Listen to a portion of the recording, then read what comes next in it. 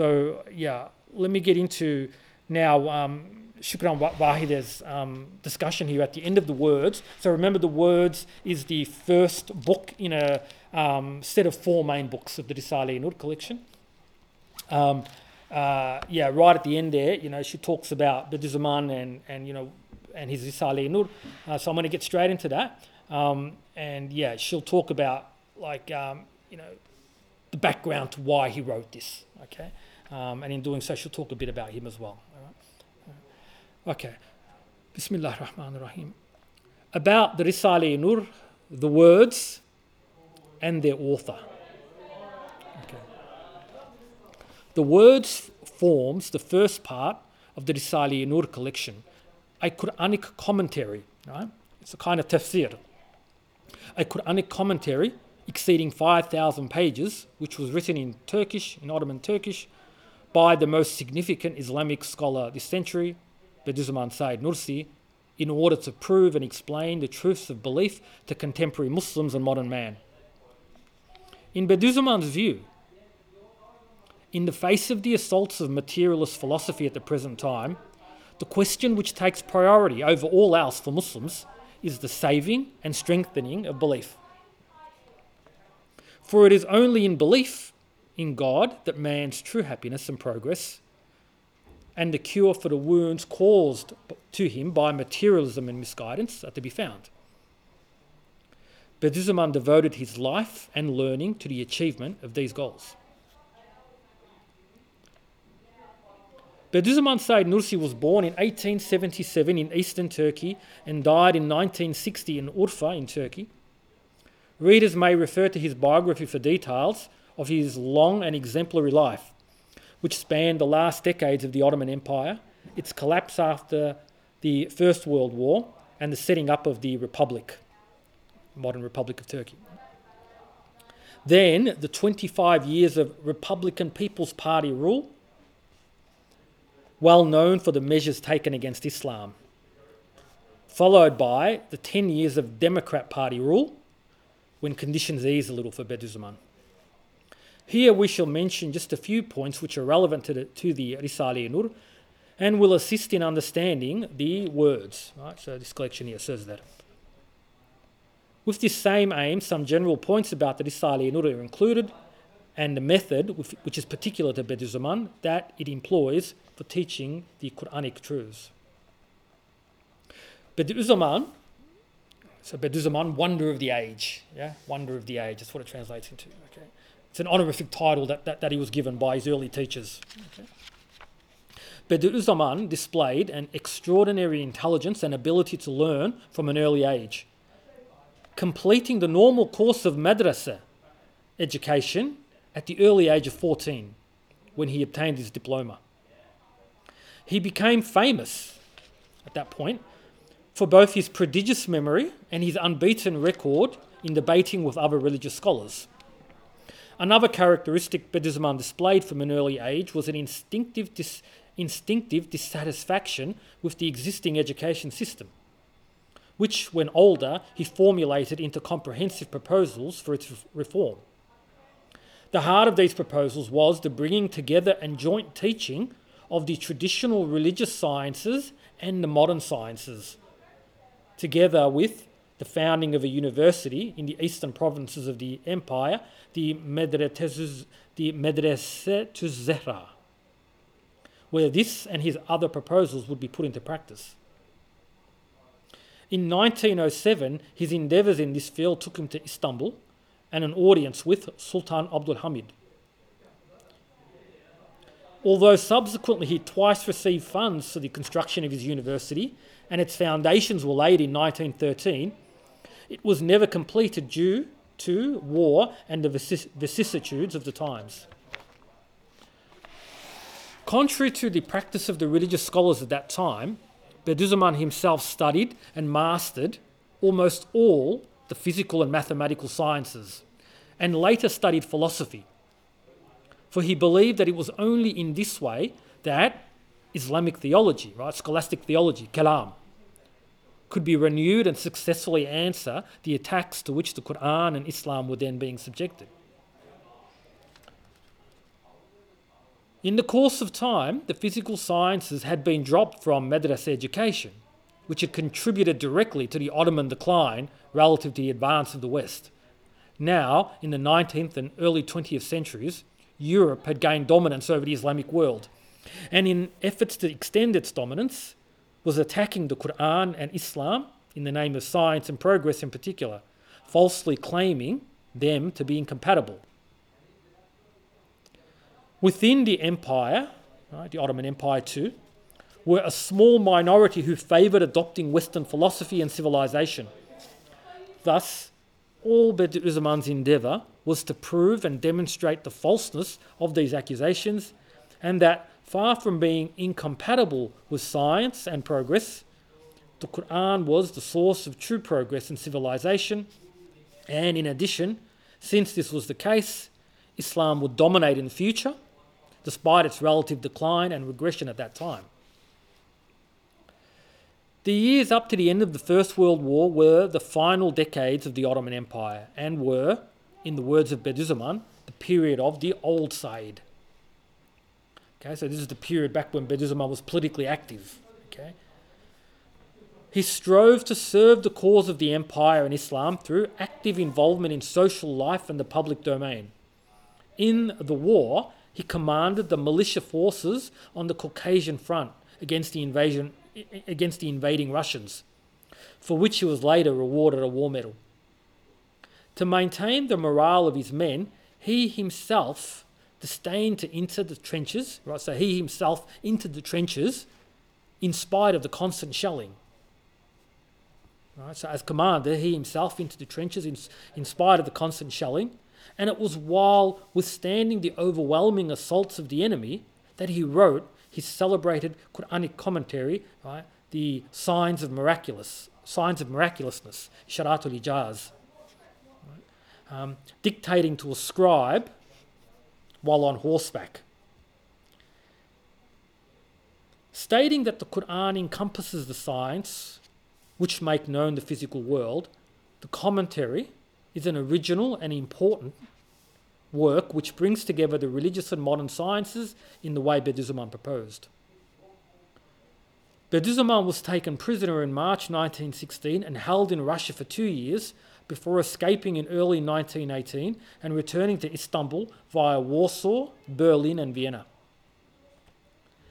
The defeat of the Ottomans saw the end of the empire and its dismemberment, and the occupation of Istanbul and parts of Turkey by foreign forces. These bitter years saw also the transformation of the Old Said into the New Said, the second main period of Bediüzzaman's life. Despite the acclaim he received and services he performed as a member of the Darul Hikmatul Islamiyya, right, so the House of Islamic Wisdom. Okay, so he performed services there. So despite the acclaim that he received and the services that he performed there, and his combating the British, Bediüzzaman underwent a profound mental and spiritual change, in the process of which he turned his back on the world. And realizing the inadequacy of the human science and philosophy he had studied as a means of reaching the truth, he took the revealed Quran as his sole guide. In recognition of his services to the independence struggle, right, so it ends up being a war like in which the occupying forces are kicked out. So in recognition of his services to the independence struggle, Bediüzzaman was invited to Ankara, right, the capital, by Mustafa Kemal Ataturk, right? But on arrival there, found at the very time of the victory of the Turks in Islam, atheistic ideas were being propagated among the deputies, right? So the members of parliament. So atheistic ideas are being propagated among the deputies and officials, and many were lax in performing their religious duties. Right? So they weren't praying and stuff. Okay. He published various works which successfully countered this. Remaining some 8 months in Ankara, Bediüzzaman understood the way Mustafa Kemal and the new leaders were going to take. Right? So he saw the path they were going to take. And on the one hand, that he could not work alongside them, and on the other, that they were not to be combated in the realm of politics. Right? So he saw the futility of trying to, battle them politically. And so, when offered various posts and benefits by Mustafa Kemal, he declined them and left Ankara for Van, right, out in eastern Turkey, where he withdrew into a life of worship and tefekkür, contemplation. He was seeking the best way to proceed. Within a short time, Bediüzzaman's fears about the new regime began to be realised. The first steps were taken towards secularisation and reducing the power of Islam within the state, and even its eradication from Turkish life. Okay, so I think I mentioned last week, the whole raft of measures that were put in place at that point. You were forced to wear the Western peaked cap. Islamic headgear was forbidden. Especially the sarq, the turban. That was all forbidden. Like the study of the Quran and its teaching were forbidden. Certainly this couldn't be done publicly. You'd have to do that in the privacy of your own home. All the madrasas, all the Sufi places of worship were all shut down. And in the mosques, for example, the azan was not allowed to be called at all. At first, there was no azan allowed to be called. But then later it was allowed to be called again, but only in Turkish. Okay, and it was only much later that it was eventually began being called in Arabic again. So a raft of measures of that sort, which were policed very stringently. Right, you would be arrested, you would be imprisoned, just failing to wear a hat. Okay, so.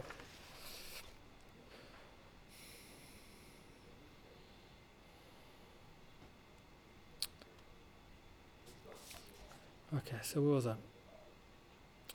Okay, so the first steps were taken towards that secularisation process and reducing the power of Islam within the state and even its eradication from Turkish life.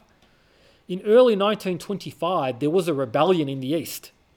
Okay, so they didn't take this lying down. Of course, there was an uprising in the east, but Bediüzzaman played no part in that. Okay. But as a consequence of which, right, so despite playing no part in it, as a consequence of it, he was sent into exile in western Anatolia, along with many hundreds of others. Thus unjustly began 25 years of exile, okay, imprisonment and unlawful oppression for Bediüzzaman. He was sent to Barla, a tiny village in the mountains of Isparta province. However, the attempt to entirely isolate and silence him had the reverse effect. For Bediüzzaman was both prepared and uniquely qualified to face the new challenge. These years saw the writing of the Risale-i Nur, which silently spread and took root, combating in the most constructive way the attempt to uproot Islam and the unbelief and materialist philosophy it was hoped to instill in the Muslim people of Turkey. Thus, it may be seen from this that the Risale-i Nur was written to expound and explain the truths of the Quran and belief to modern man, bewildered by the assaults of materialist philosophy, so that he may attain true and certain belief, which will not be shaken by those assaults. Okay, so true and certain belief there, what that's referring to is iman tahqiqi. So, Bediüzzaman differentiates between two sorts of beliefs. Taqlidi, imitative belief, right? So, hey, my parents taught me, to practice the religion, let's pretend. They instructed me to practice it. And so just on the basis of imitation, just on the basis of seeing my parents or my community worship, right? I could worship in that way, right? That would be imitative. The kind of faith that Bediüzzaman's wanting us to attain by writing the Risale-i Nur is not that kind, but rather a tahqiqi, a certain verified faith, right? So one where you actually go and investigate the various truths of belief, right? And satisfy yourself as to their veracity. Okay. All right. A little bit more to go. I might not read. She was a little bit longer than I thought. I might just pick some bits and pieces to read, not to use up all our time.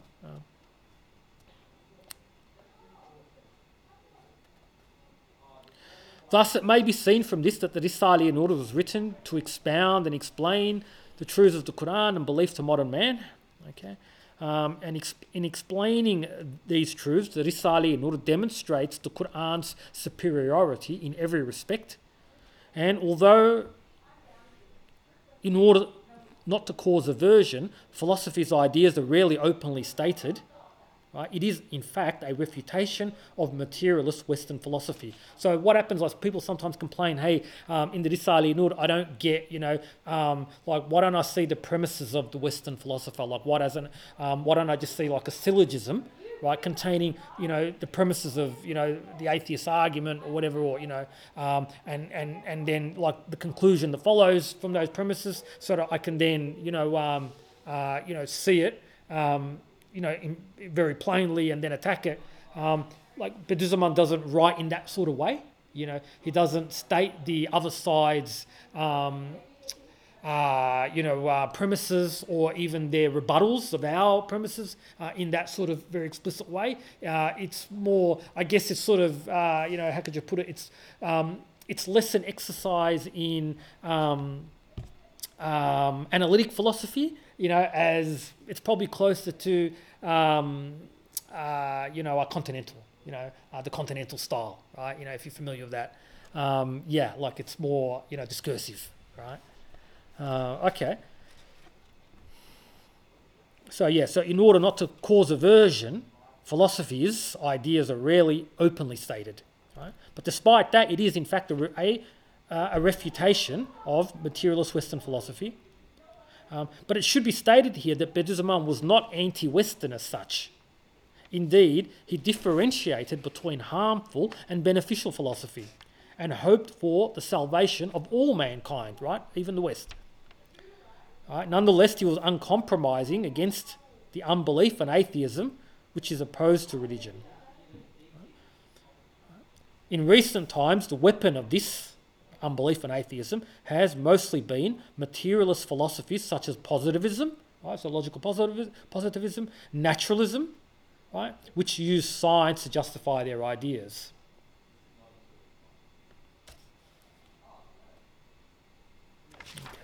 Skip ahead now.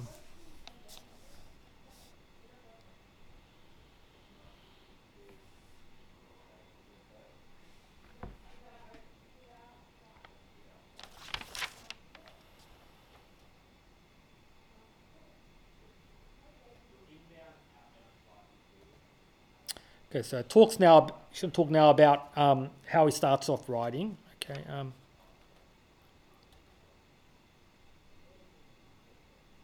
As the new Sayyid, Bediüzzaman had immersed himself in the Quran, searching for a way to relate its truths to modern man.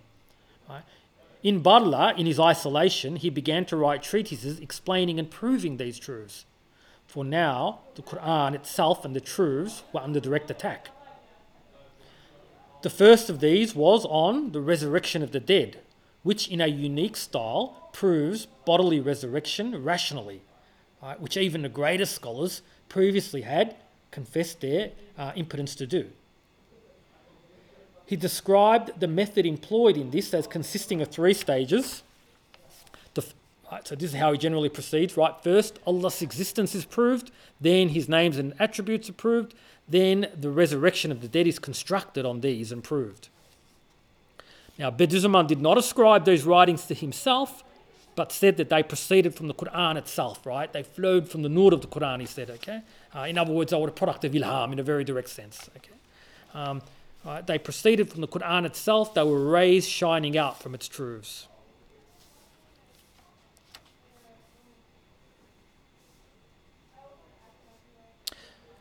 In numerous of its verses, the Holy Quran invites man to observe the universe, right, and to reflect on the divine activity within it. Following just this method, Bediüzzaman provides proofs and explanations for the truths of belief. He likens the universe to a book, right? So this is probably critical, right, to understand Bediüzzaman's method in the Risale-i-Nur, okay? This is exactly what he does. He likens the universe to a book, and looking at it in the way shown by the Quran, that is, reading it for its meaning, its true meaning. learns of the divine names and attributes and other truths of belief. This book's purpose, right, so referring to the universe as a book here, right, this book's purpose is to describe its author and maker. Right? And in this book, beings, right, so the physical and non-physical phenomena in the universe, they become evidences and signs to their creator. Thus, an important element in the way of the Risale-i-Nur is tafakkur, reflection or contemplation, reading the book of the universe in order to increase in ma'rifatullah, knowledge of Allah, and to obtain that certain, that tahqiqi, that certain verified belief in all the truths of belief that we referred to earlier. Bediüzzaman demonstrates that the irrefutable truths, such as divine unity, arrived at in this way, are the only rational and logical explanation of the universe. And making comparisons with naturalist and materialist philosophy, which have used science's findings about the universe to deny those truths, show the concepts on which they are based, such as causality and nature, to be irrational and logically absurd. Okay.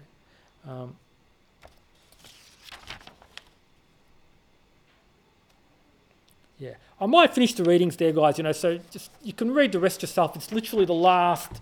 By the way, you can actually access this for free. You can access all the books of the Risale-i-Nur for free on just via Google search. But in particular, there's a website in English and Turkish known as e-Risale, right? E and then just Risale, and it's like looks like very much like a Google page, like it's like a search engine. On the left-hand side are all the main books of the Risale-i-Nur. You can just click them on and read them for free. At the end of the first book, the words, just a couple more pages, where she continues sort of just talking about Bediüzzaman and the a little bit about the effect that the movement had, how it grew and so on. But the main thing, to take. Sorry, just sip of water. I think the main thing, to take from what we've read, especially that last part there, which I think, is roughly what we spoke about last week, So last week we spoke about how, like Bediüzzaman refers to the, Bediüzzaman points in one of his treatises to the motions of particles, like you weren't here, brother, but he talks about how Allah employs minute particles, to make known his beauty and perfection in the universe, right? So, there's a plan for how this universe will play out to achieve those divine aims that I spoke about, at the start.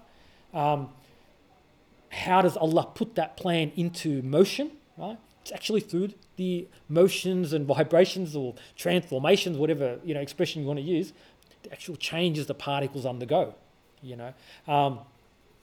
So we spoke about that last week. That's very much Bediüzzaman's way of arguing for Allah's existence. It's very typical of the Risale-i-Nur's method. What lies at the heart of that discussion is just this notion that, hey, why do we think the particles, we can assert as much as we like that particles are, moved by Allah, right? We can assert that all day if we want. But why do we think that? Well, what is there to commend that belief to us? Well, it's just this, what she refers to, what the translator refers to just in that last paragraph that we read, that really, right, other things like nature with a capital N, as it's referred to there, right, nature with a capital N, or associated concepts like physical law, the neo-Darwinian paradigm, right, all those sorts of alternative explanations, right, for the phenomena in the universe. Right? Actually, they're all quite, when you think about them carefully, you see they're all quite impotent, right, to account for the phenomena that they're being used to account for. All right. So that's I guess one of Bediüzzaman's main premises. That's the sort of way that he proceeds, if you will.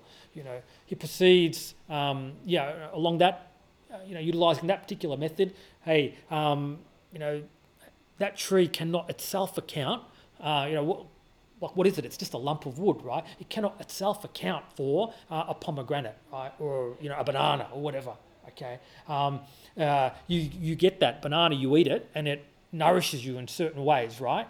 The tree does not know your needs. It doesn't have any knowledge. It doesn't have any life. It doesn't.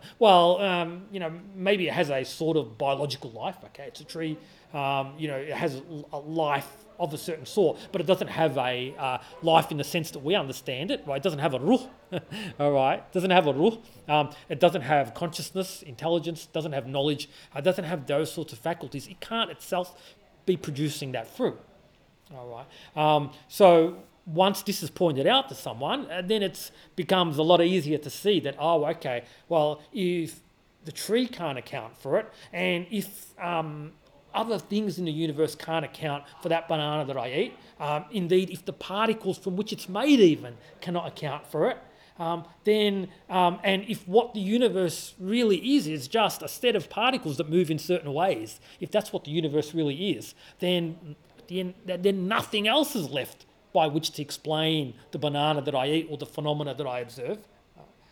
So from there it follows that we need to explain it by reference to a being that that does have the faculties, that does have the names and attributes by which to be able to explain it. Right? So that's, in general, Bediüzzaman's style of argument. But notice what happens, guys, right? Here's the thing. Like, this is not to be reduced to an apologetic work. Right? This is not to be reduced to a work of kalam. Right? It's not like just a set of arguments proving certain things. It's not just that. That's just part of a wider process. Right? It's part of a deeper process. What's that process? Like, remember, that's why I always, whenever we sort of come back, at the start of a new semester, and I meet a new bunch of brothers, like, I always hasten to point this out. What Bediüzzaman's really trying to do is not just trying to prove Allah's existence, or his unity and refute naturalism and stuff like that. He's providing us a basis, right? He's giving us the impetus to worship Allah, right? He's giving us the means by which to worship Allah, okay? So how does this point to worship like? Well, let's finish by reiterating that, in providing an argument like that, like, what does that have to do with worship, right? Like, in one sense, it could just mean this: well, now that I know that Allah exists, now I'll go and do my 5 daily prayers and stuff like that, In the one sense, it can be understood like that. But that's not what it's really saying. That would be just a minuscule part of what it's saying, right? What Bediüzzaman is calling us to here is just a constant state of worshipfulness, okay? So does that mean that I need to be, doing dhikr or salah 24 hours a day? Not necessarily, It's good if you can do that. It's certainly not, bad. If you can, like, as the hadith goes, if you can keep your tongue always wet with dhikr, that's great. Okay, in the physical sense, right? If you can keep your tongue wet with dhikr, that's great, right? Well, what Bediüzzaman's giving us the impetus to do with arguments like that is to keep our tongue wet with dhikr in a more figurative sense as well, right? Like, he wants us to be worshipful at all times. Like, at all times, he wants us to be able to notice divine beauty being manifested, right? And thereby, fulfill the main aim of the worshipper. Like, what worship is, like what salah is, it's meant to just be this. Like, salah shouldn't just be done sans what I'm about to say now, right? If it's done in the absence of what I'm about to say, it's not really benefiting you much. It's benefiting you quite minimally, right? Like, salah is meant to be done like this, isn't it? Okay. I go out into the world, right? I travel through the world. I go and, have a job, have a family, have friends, engage in the world, engage in life in all the different ways that it can be engaged in, right? Experience beauty in virtue of that, right? See beauty everywhere, be in awe of that, be in wonder of that, be full of gratitude at that, and then go and express that, commencing with Allahu Akbar, and all the, various motions and words of salah.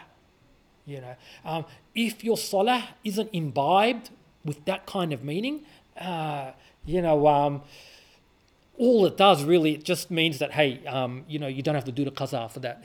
You don't have to perform the qaza for that salah. You did it, right? You did it with the minimal khushu', let's say. You did it with the absolute minimal khushu', in the sense that at least you got the motions right. At least you concentrated enough to get the motions right. It doesn't often happen that we don't even do that. Right? Often it happens that we forget, for example, how many rakats we just prayed and so on, right? But let's pretend I have enough khushu' to at least not do that, and I at least, have performed the right number of rakats. So what does that mean? Then I don't have to repeat that particular salah. Yeah, that's it. That's the only benefit you get from it. And it's still, like, I shouldn't, belittle it, because it's still important. Come Day of Judgment, it's still going to be important to you, right? But that cannot be compared to a salah in the true sense of the word, like, the salah of the Sahaba, the salah of the Prophet, peace be upon him, right? Like, it was a salah in the true sense of the word, like, because they knew that everything is pointing to Allah, like, everywhere they looked, they would see the divine names and attributes being manifested. Everywhere they looked, in every action, in everything they ate, right? In every skill or attribute or perfection they themselves manifested, right? They saw, right? They were able to draw an inferential line directly to Allah. Okay, they knew that it was due directly to Allah. So they saw His beauty and perfection shine everywhere, so that when they performed salah, they could perform it and give it its due. That's why, for example, some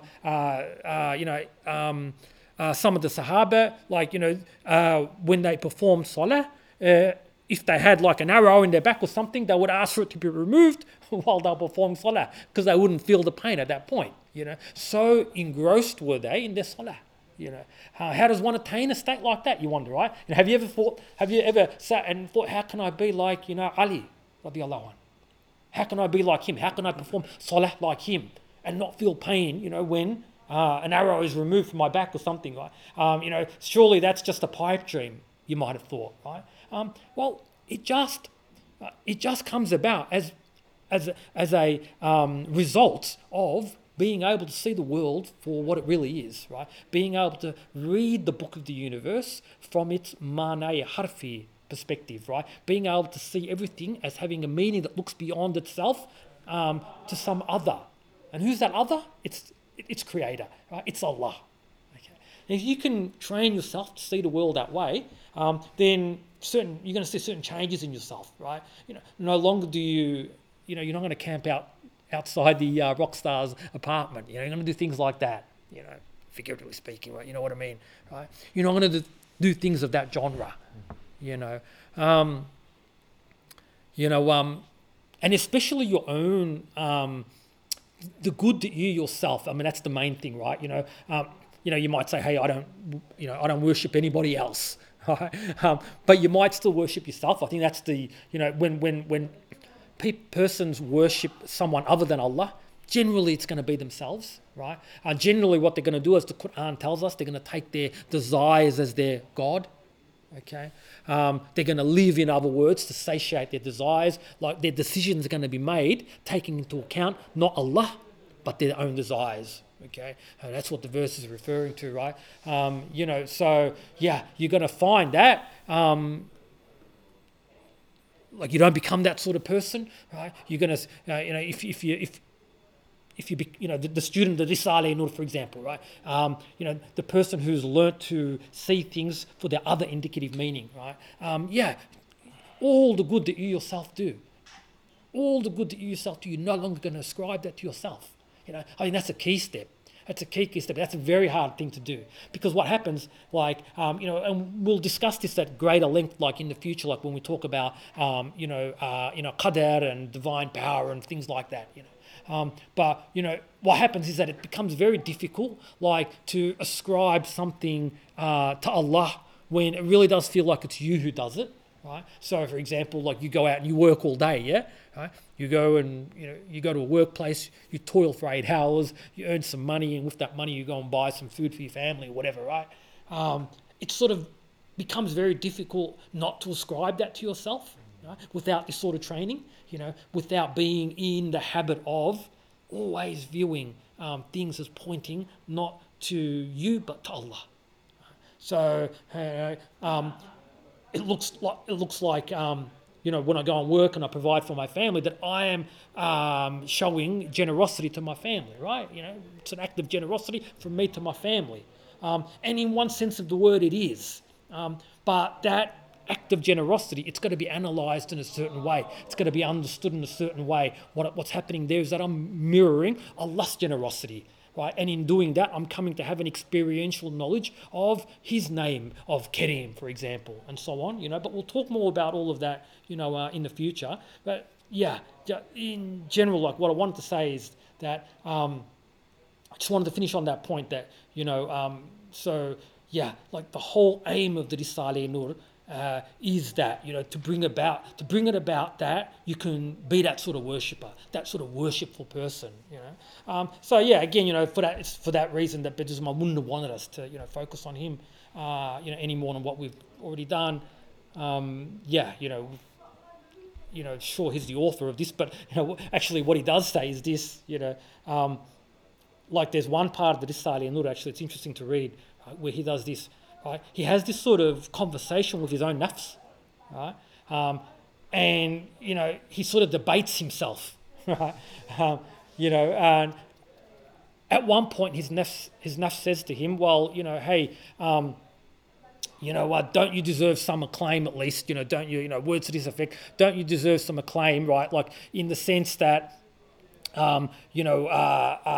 like you have been chosen to be the author of this, right? So even if you say, right, talking to himself here, even if you say that, this is via ilham and that really, this is just, a commentary on the meanings of certain, verses of the Quran, so that really if there's any nur in it, if there's any beauty in it, it really proceeds from the nur and the beauty of the Quran, right? Even if that's all true, Bediüzzaman argues with himself, well, aren't you still someone special because you have been chosen to be the one who writes out this, treatise that, reflects the nur of the Quran, right?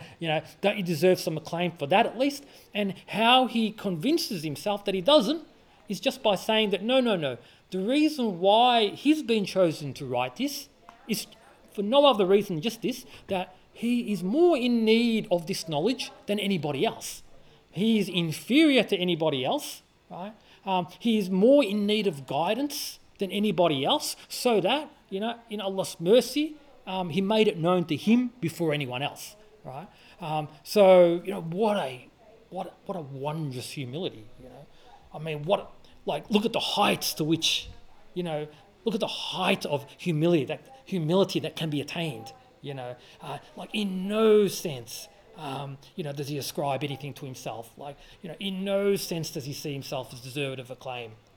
And debates his own nafs convincingly, in that regard. So that's generally Bediüzzaman's method. If you want to know who Bediüzzaman is, I mean, that probably in a nutshell, describes to you who he is. Don't worry about me. He'll say, don't, in fact, he has said explicitly, I'll finish on this point, he's like, when you read the Risale Nur, he says, right, if you see me, when you read it, if you're kind of reminded of him, of Bediüzzaman, right, if you see me, he says, then you're reading it incorrectly. You're not reading it right. When you read this, you should be seeing the Quran. What should be coming to mind is the Quran, is Allah, is His Prophet, peace be upon him, right?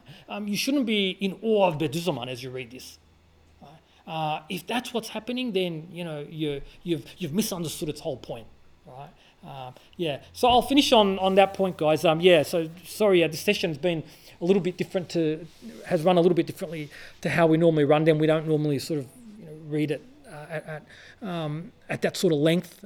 So I apologise for that if it's been a little bit harder to listen to than usual. But usually we have a bit more freer and open, more open discussion. But yeah, anything that comes to mind from you guys? Any sort of questions or any comments to make or anything like that? Or I'm just thinking we should probably recite a Fatiha for Sayyid Mursina for giving us these gems of wisdom. We'll do inshallah. Let's do that. Let's do that now, inshallah. Let's do a Fatiha for him, for his ruh, inshallah. Okay. Alhamdulillah Rabbil Alamin, Rahman Rahim, Maliki Yawmiddin, Iyyaka na'budu wa iyyaka nasta'in, mustaqim as-siratal ladhina an'amta alayhim, ghayril maghdubi alayhim. I appreciate that, brother. Appreciate that sentiment. I'll finish my. I'll switch off the recording. I'll end the recording there.